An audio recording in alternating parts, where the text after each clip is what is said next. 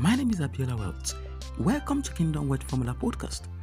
Today we continue our teaching series caption Inheritance, Reception and Retention of Financial Legacy. We are going to be looking at the second pillar that quality decision will rest on for it to produce results, and that is critical thinking. What is critical thinking?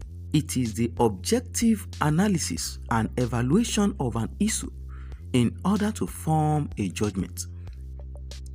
For change and progress to take place, critical thinking must be engaged. For you to make progress with your new financial assets, you must deliberately engage the tool of critical thinking. Critical thinking is deep and not shallow evaluation. It will help you to arrive at a good point in your decision-making process about the material-based inheritance that is now in your possession.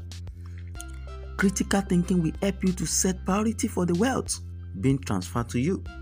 Not everything coming to your mind to do will bring productivity.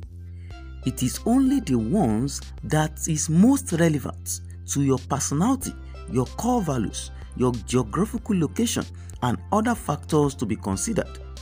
Critical thinking is thinking through on how to increase and sustain the assets you now have in your possession. And your thinking must be on how to set short-term goals, medium-term goals, and the long-term goals for the assets that you now have in your possession. Without these goals being properly set, you will not be able to retain that which has been passed to you. Therefore, it is necessary that as you are engaging in critical thinking, you must be able to think deep on how you will sustain the riches through short-term goals, through medium-term goals, and through long-term goals. In our next episode, we'll be looking at powerful counsel, which is the next pillar that quality decision rests on. Don't forget to share this podcast with at least 10 persons today. God bless you. See you in our next episode. Stay connected.